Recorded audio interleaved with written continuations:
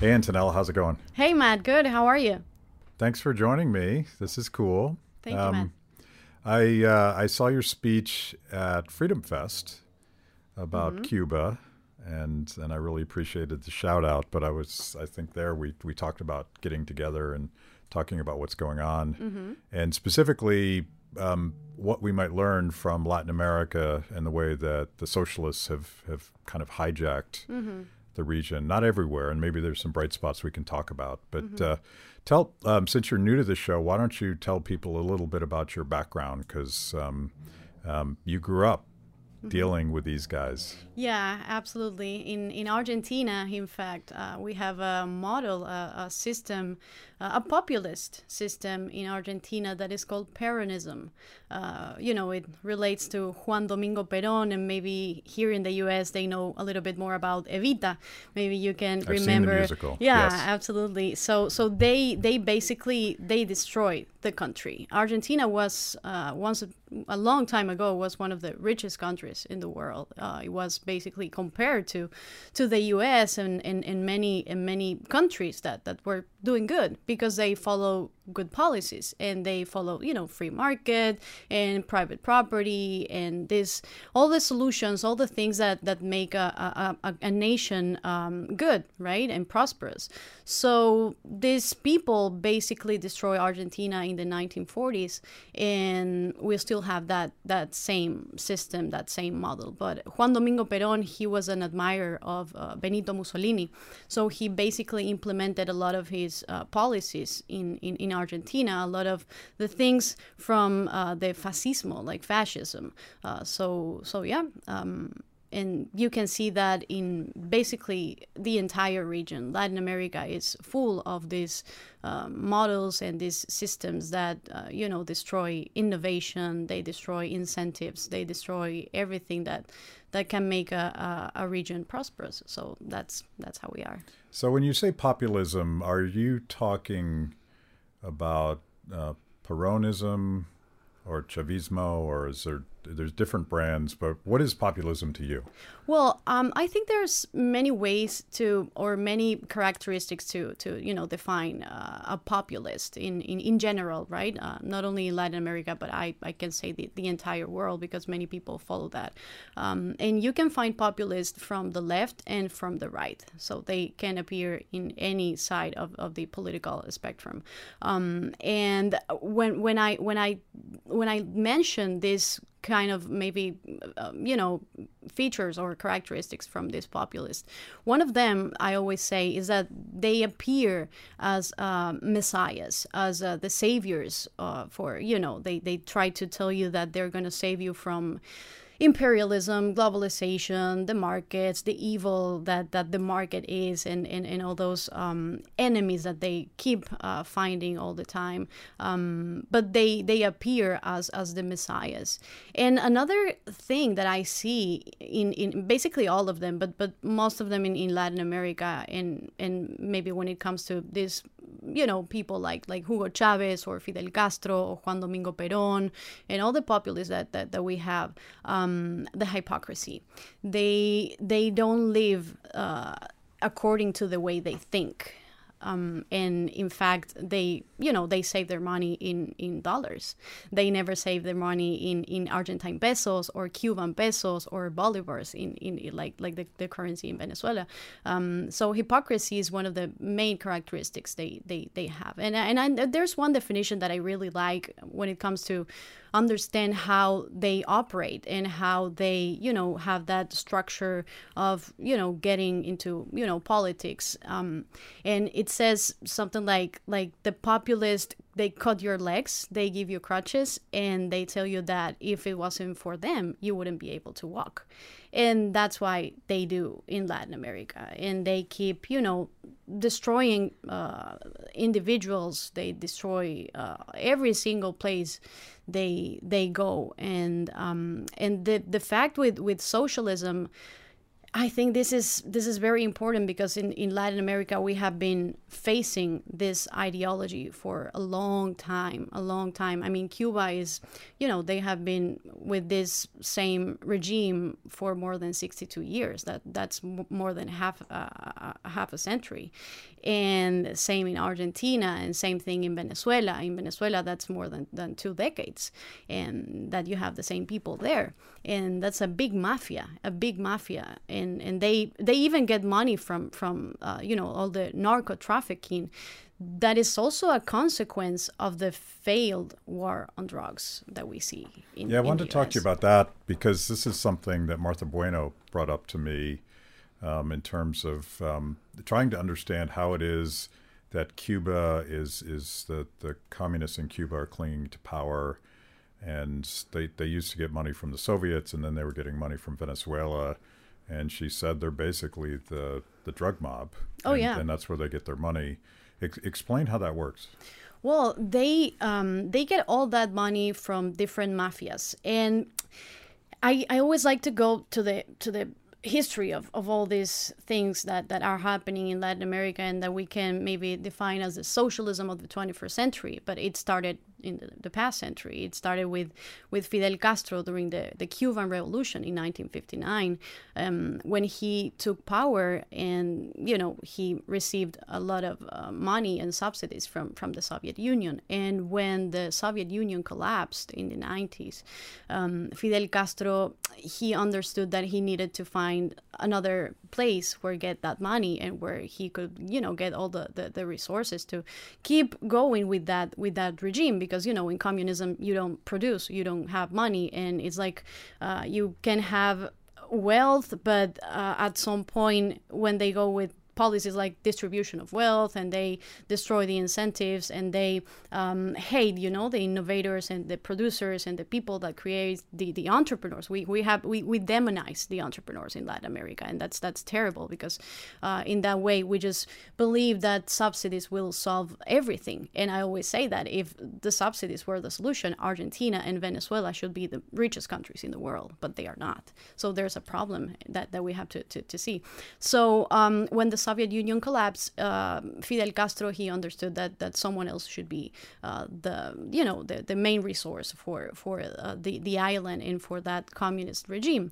So he basically founded the Sao Paulo Forum. That's the Foro de Sao Paulo in the 90s. He did that with Lula da Silva. He's a former president of Brazil and one of the most corrupt politicians in history, involved in the Lava Jato operation and the money laundering and all the things that we know about that system in Brazil. But they basically founded this Foro de Sao Paulo, that was a movement of political parties in Latin America that they were getting together to fight against neoliberalism. That's how they call it, of course.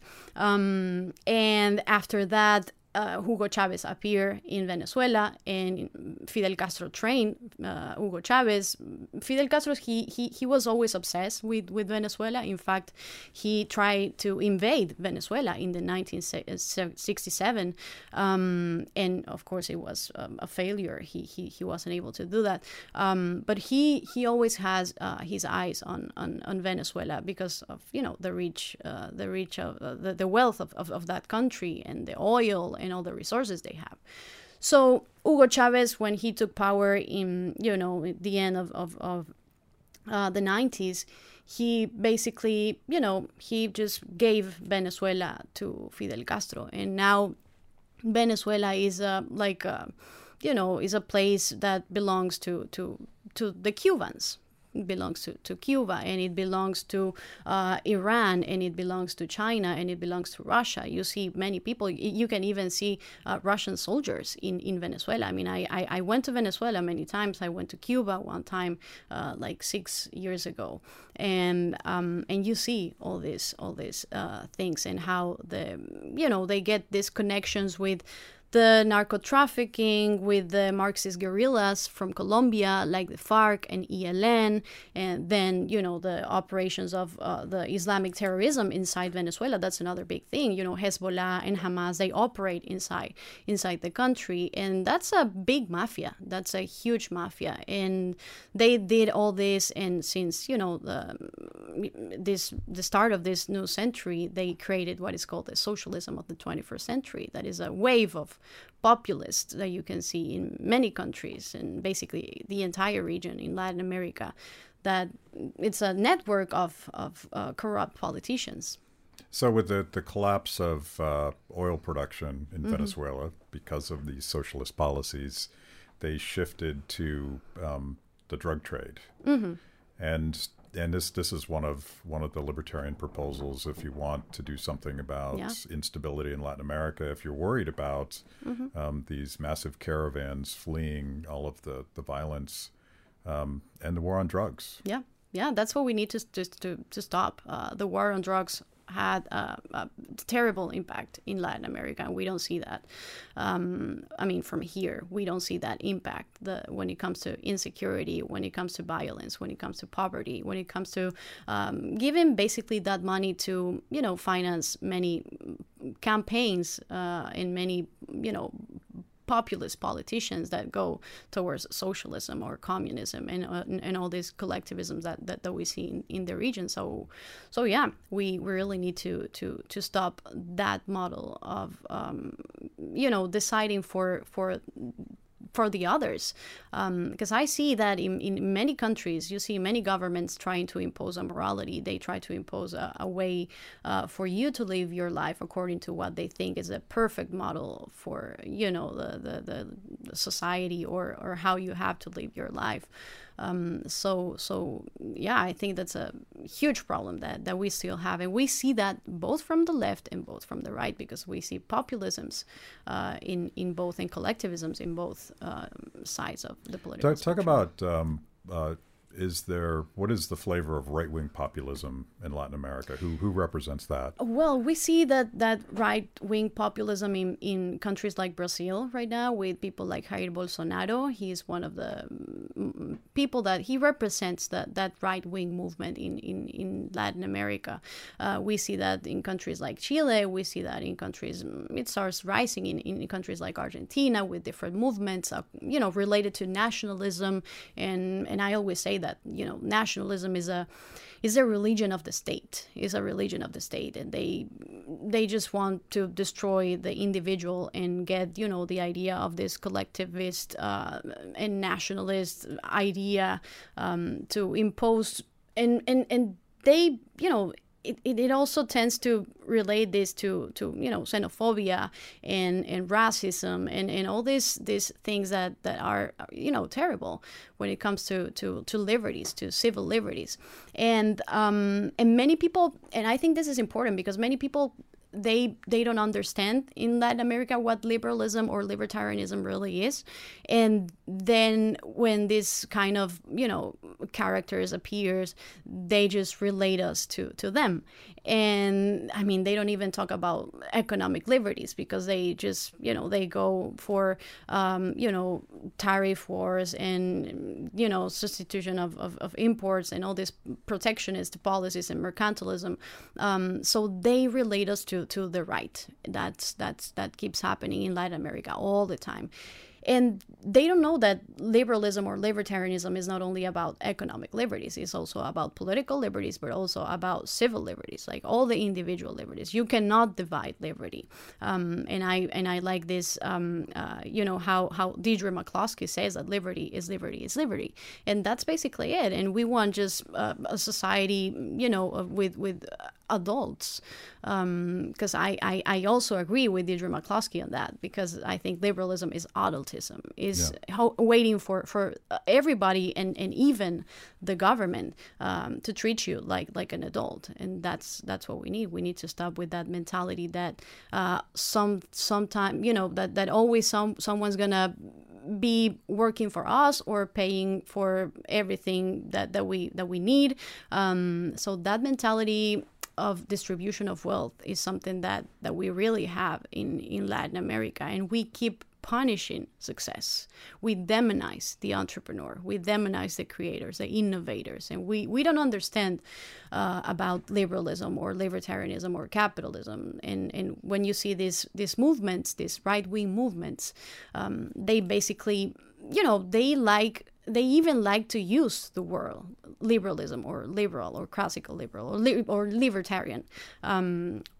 So yeah, and I think that's another thing, because many of the biggest enemies of liberty nowadays appear as liberty lovers. So we have to understand how to identify these characters. So, what is the alternative? Because we're seeing this play out in the United States as well, that the reaction to radical leftist policies, socialist policies, is a form of sort of conservative nationalism. Mm-hmm. And I've always struggled with this left-right thing anyway, because, when I was a kid, I was taught that Mao and Stalin were on the far left, and their intentions were good, but they went too far, and that Hitler was on the far right. But when you study these movements in practice, there's a lot of nationalism in socialism, and there's a lot of socialism in nationalism, and it's all. They all started as populist movements that demonized something, as Lenin would. But it seems like the pendulum swings from the right to the left for different flavors of the same thing. And liberalism, classical liberalism that you're describing, I've always wondered if we could sort of mash up populism and libertarianism. I actually call myself a libertarian populist, in the sense that there are things that we can be pissed off about too, right? Big government abuse of power, the stripping of our civil liberties, and all these things. So I just don't. I wonder why we keep losing the marketing battle every time there's an opportunity to point out that socialism is failing. People are starving. Okay, so when it comes to the marketing level of ideas and how we, at some point we are not able to send the message and tell people this is liberalism or this is libertarianism, and this is the good idea, because it gives you good results, progress. It just lets you live, and let you live in peace and being a responsible adult, and just go ahead with your life and don't hurt people and don't take your stuff, just like you say. But the thing is that I think that for a long time we just talk about the free markets or capitalism or economic liberties, and we completely forgot about individual liberties. So in the meantime, the left took all those flags away from us. And then you see the left talking about feminism, and then you see them talking about LGBT rights, and you see them talking about the legalization of drugs. Maybe sometimes in Latin America it happens. But of course, they always want to use the state for that. So that's not the real solution. And we just want all that. I mean, when you go to the origins of liberalism and libertarianism, it's all about individual liberties. It's all about civil liberties. Of course, I think that the private property is important. The free markets is super important too. The rule of law. That's it's all all the entire idea of liberty. But that's not it. We also have to talk about this civil liberty. So I always talk about how feminism in its origins, it was a libertarian movement with people like Mary Wollstonecraft talking about the importance of women and the rights of women to vote, to get education, to divorce, to have and to own property, and same thing with LGBT rights. I think that's also super very important. I mean, when it comes to the ideas of liberty, it's just you doing what you want as an adult with your body and with your sexual life, and no one else has to decide for you, not the state or your family or no one. It's just you, and it's a voluntary contract, just like everything else when it comes to liberty. But yeah, I see that many people even in Europe, I see a rise of nationalism and right-wing movements in even in Europe and here in the U.S., of course, and Latin America. But we think that you defeat left-wing populism with right-wing populism, and that's where when you see the pendulum, right? And we go from extreme to extreme, and then it's just the one that get out of all that is just the individual who is the one who is hurt. So yeah. So I want to talk about this book because there's something in here that you're reminding me of, and early on you talk about democracy. A lot of libertarians get anxious when you utter the word democracy, and I would rather define it the way that you do in the book, which is democracy and the market is the same thing, because everybody's choosing, everybody's has autonomy over their choices, and everybody gets what they want. And to me, that's the good version of democracy. And the scary version is when 51% of the people get to tell the other 49% what they get. But part of it is maybe a language thing where, instead of worrying about democracy, we should embrace it and define it. And that's what I'm doing with populism. I understand the history of populism, but if we could make liberty popular, and it could be some combination of all of the horrible things that governments have done to oppress people, and that's a key part of populism, is being angry at something, right? Well, we have some righteous anger, but the other half is this beautiful cooperation that happens when people are free and they're creative, and they find ways to work together and do beautiful things. We have a hard time explaining that to people. And by the way, one of the beautiful things, I'm going to plug your book here, Capitalism, the Antidote to Poverty. One of the beautiful things that freedom does is it saves lives and lifts people out of poverty and gives them things that they could not have imagined were possible. But nobody knows it.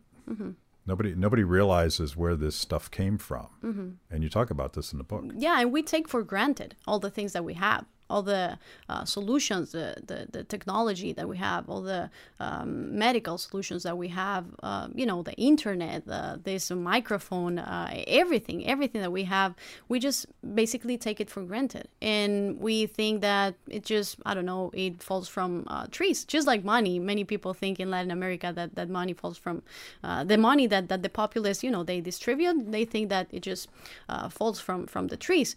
And that's it may actually in Venezuela. Yeah, well, basically. The fake stuff. Yeah, and the thing in Venezuela, that's and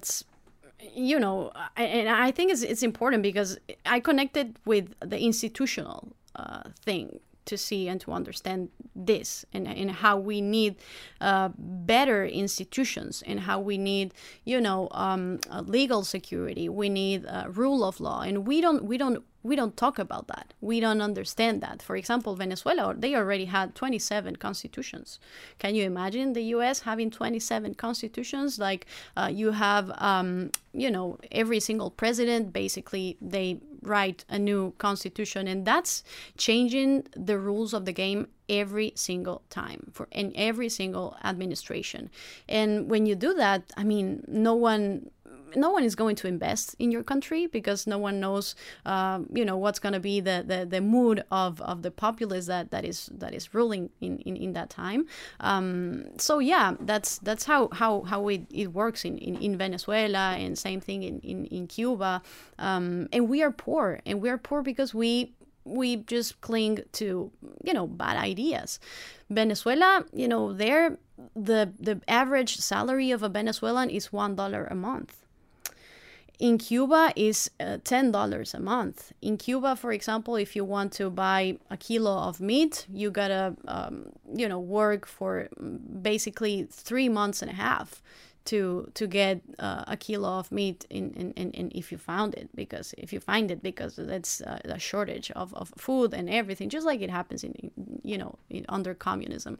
But yeah, we really need to understand and to maybe create or think another way to deliver this message. And I like people like Johan Norberg, for example. He with his books, he is basically talking with a positive message. He's telling us, hey, this is what we achieve, and we achieve all this when we follow good ideas, when we when we decided that we needed to divide power, when we needed to stop all these politicians to do whatever they just basically want to do, when we went to for free markets, for capitalism, for globalization. And if you see the history of Homo sapiens, and if you see the history of our humanity, I mean, we basically live 99% of our entire history in extreme poverty.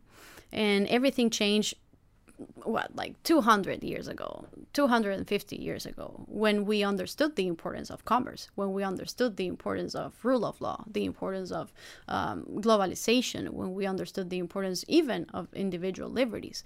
And 200 years ago, basically the 95% of the world's population they lived under extreme poverty, and now that number is 9%. So we achieved a lot of things.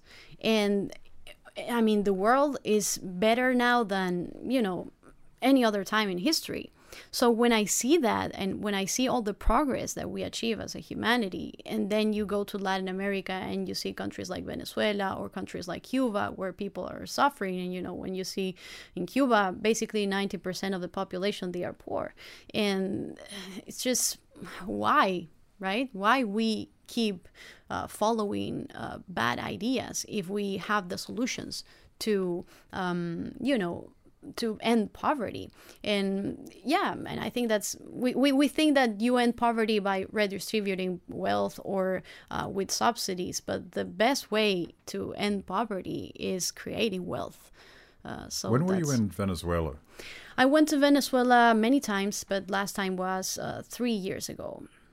In Cuba was 6 years ago. I cannot go back to Cuba. I think I cannot go back to Venezuela, but in Cuba it was very complicated. In fact, when I left the country, the regime released a public letter saying that I violated the travel visa, and that I was a CIA agent, and all the things that they say. But that was a very hard experience for me. That was one of the most complicated things that I've done in my entire life. When you see communism firsthand, when you feel that, when you I went visiting the Ladies in White. That's a group of women that they protest and peacefully dressed in white for the freedom of Cuba and their families that are political prisoners. And I went to visit the Ladies in White, and when I was inside the house, when I was about to leave, they were like, okay, Antonella, you know that the regime knows everything. They are listening to us because the house is full of microphones. We don't even know where they are. And when you go out, when you leave the house, just, down your head and just walk as fast as possible because they know you're here. And when you feel that, when you experience communism, that's one of the hardest things that you can experience in your life. And that was, for me, that was just a week. I cannot imagine how it is to live under that system, under that model. In Venezuela, it happens something very similar. For example, I went to the last radio station that they had. It doesn't exist anymore, but in that time it existed. And I went to this radio station, and before going live, they were, Antonella, please don't mention this, don't say that name. And that's also hard when you have to, self-censor yourself. So you're kind of a celebritarian in Latin America, right? So it's, for you to go is different than just anybody to go, because at some point they know who you are. Yeah, they know. Yeah. They know everything. And they don't like you. They don't like me. And you should be proud of this. Yeah, I'm proud. They don't like me. The left, they don't like me. Politicians from the right, they don't like me. And I'm very proud, because it means that we are doing, what we need to do. Yeah. That is promote the entire message of liberty, not being like, cherry picking and being like, oh, I like this liberty, but I don't like that liberty, so I'm not gonna follow that, and I want to impose a certain model of life to people, and that's not the way liberty works. It's the complete liberty. It's not that you can divide liberty. It's liberty. And is that I'm promoting all your books here, but this one, Il Manual Liberal. Oh yeah, that's the classical liberal handbook, or the libertarian handbook. And I know all of the contributors here. Yeah, that's a compilation of essays from all the classical liberal and libertarians friends from basically the entire world. I have people from Europe, I have people from Latin America, the United States. I have Tom Palmer, David Bose, Deidre McCloskey. She wrote the epilogue of the book, and there she mentions all this idea of how she talks a lot about that in his lectures, but how liberalism is adultism, and I love that concept because I think that's how it works, and that's how it is. We don't want a nanny state. We don't want people treating us like they can decide for ourselves and telling us how to live our lives, or what we can do with our bodies, or what we can, consume, or what we can drink, or what drugs we can use, or who we can go to bed with. It's just not something that the state has to do. So this one's in Spanish, and most of your work is in Spanish.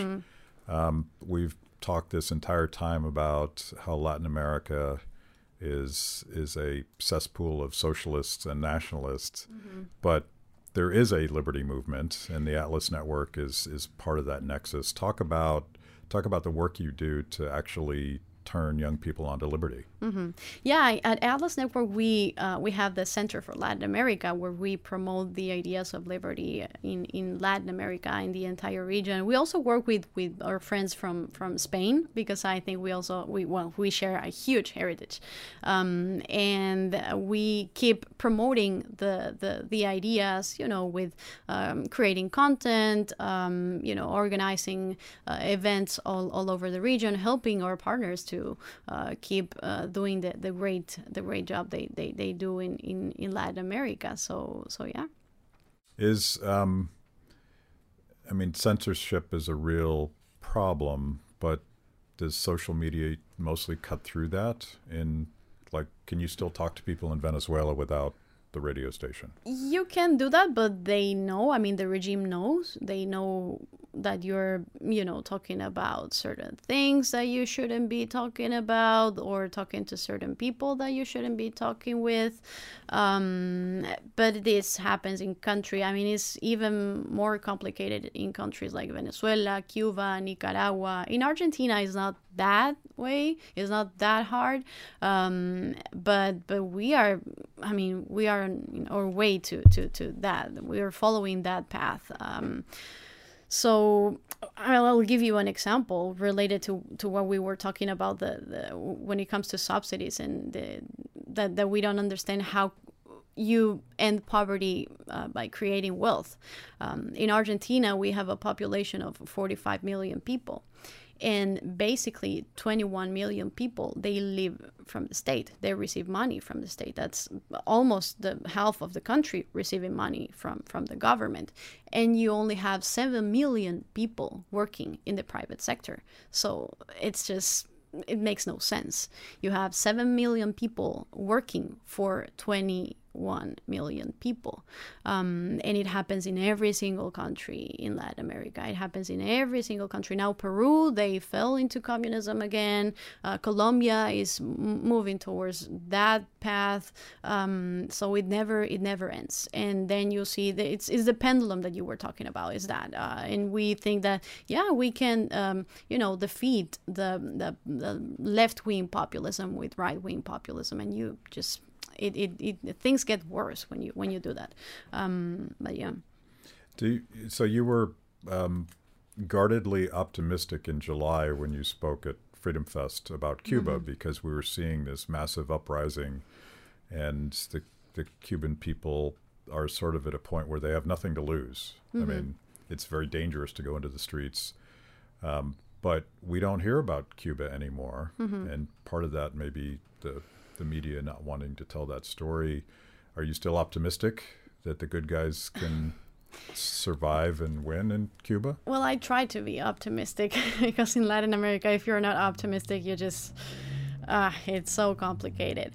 But for Cuba, I think this is the very start of the end. Maybe we can call it like that. We can define what's happening just like that, like the start of the end of this regime. But remember, that is a regime that has been there for 62 years. And that's basically, more than 6 decades. The same people taking over an entire island, and they have the modus operandi from the Soviet Union, because they learn everything from the Soviet Union. They know how to control your mind. They know how to control every single aspect of your life. In Cuba, you even have, this is the CDR, is a CDR, the Committee of Defense of the Revolution, something like that. And you have that in every single block, because that's basically people like normal people. They don't, they are not like, people that work for the state, or they're just regular people, like a regular neighbor.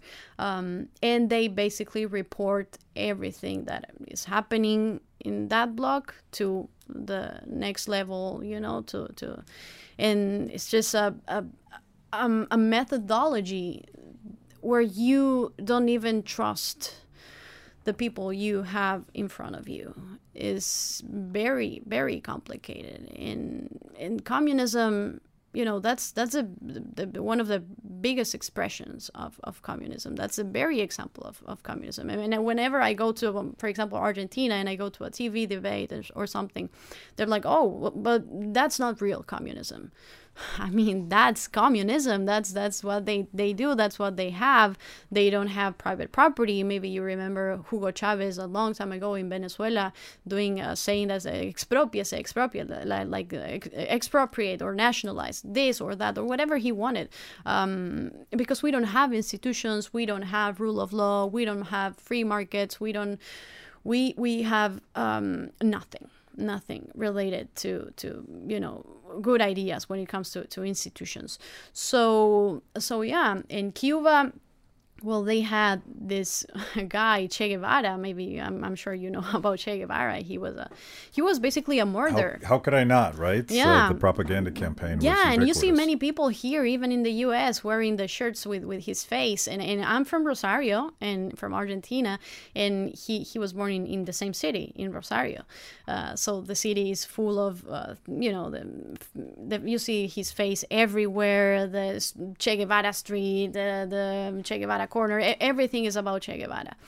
And I don't understand how we don't see who that person was. I mean, he even said that. He wrote a letter to his father where he was saying something like, Dad, today I understood that I like killing people. He wrote that. He literally wrote that.